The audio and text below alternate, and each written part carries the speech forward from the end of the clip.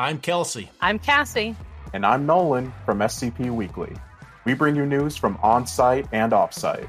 And we share your love for the creative community that surrounds the SCP Wiki. Join us on Tuesdays for new episodes, wherever you listen to podcasts, or on YouTube at SCP Weekly.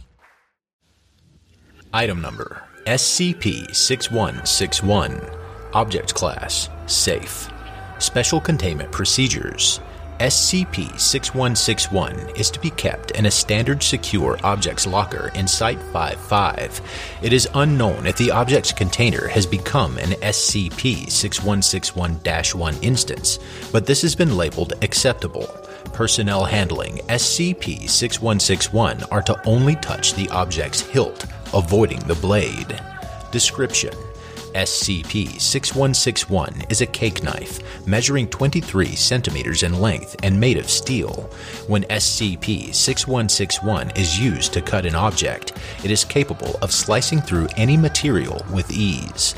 Objects cut by SCP-6161 will transform into instances of SCP-6161-1. SCP-6161-1 instances will continue to exhibit baseline traits on their exterior, but their interiors consist entirely of cake. The cake within SCP-6161-1 instances has been reported to possess various different flavors. Addendum 6161.01 Test Log. Test Number 01. Object tested, steel bar. Result: SCP-6161 cut through the bar with ease. D-1221 was instructed to consume a slice of SCP-6161-1. The resulting flavor was reported as tasting earthy and metallic. Test Number 05. Object tested, car tire. Result: SCP-6161 cut through the wheel with ease. D-1221 was instructed to consume a slice of SCP-6161-1. The resulting flavor was reported as tasting oily with a rubbery texture. Test Number 11. Object tested, Dr. Green's laptop. Result: SCP-6161 cut through the laptop with ease. D-1221 was instructed to consume a slice of the produced SCP-6161-1 instance.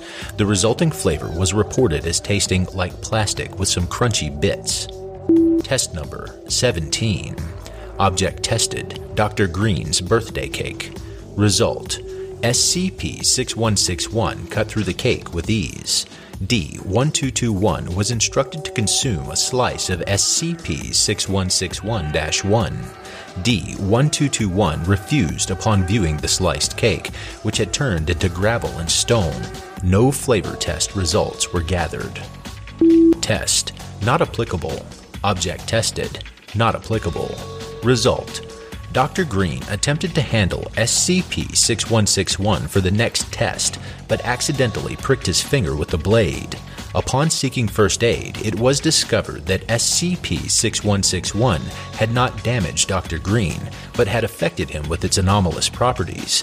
Dr. Green was immediately labeled an instance of SCP-6161-1. The resulting flavor was reported as tasting almost like pork.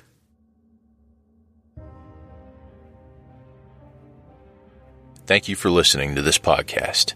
If you like what you hear, head over to my Patreon at patreon.com/Kelsey Narrates and help support me by becoming a patron for as little as $3 a month. I'm not going to get rich doing this, but it does take money to keep a podcast running.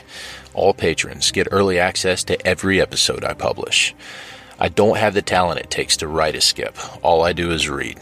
Original authors make this podcast possible, so credit to the original author. Their links in the description. Show them some love as well. Consider becoming a member of the SCP Wiki. Upvote their work, and maybe write a skip of your own. Maybe I'll read it here someday. You never know if you never try.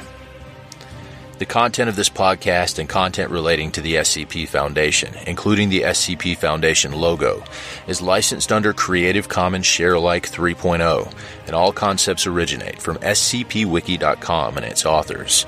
This recording, being derived from this content, is hereby also released under Creative Commons Sharealike 3.0.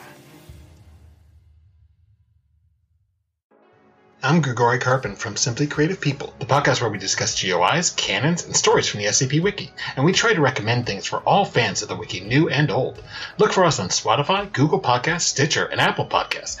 Visit the show page at anchor.fm/simply-creative-people, or follow us on Twitter at SIMCREAT. Hey there, this is DJ Skip, host of Foundation After Midnight Radio, coming to you from the only third shift broadcast for personnel by personnel. Be sure to tune in wherever you listen to podcasts to not miss out on containment news and community announcements from within the Foundation.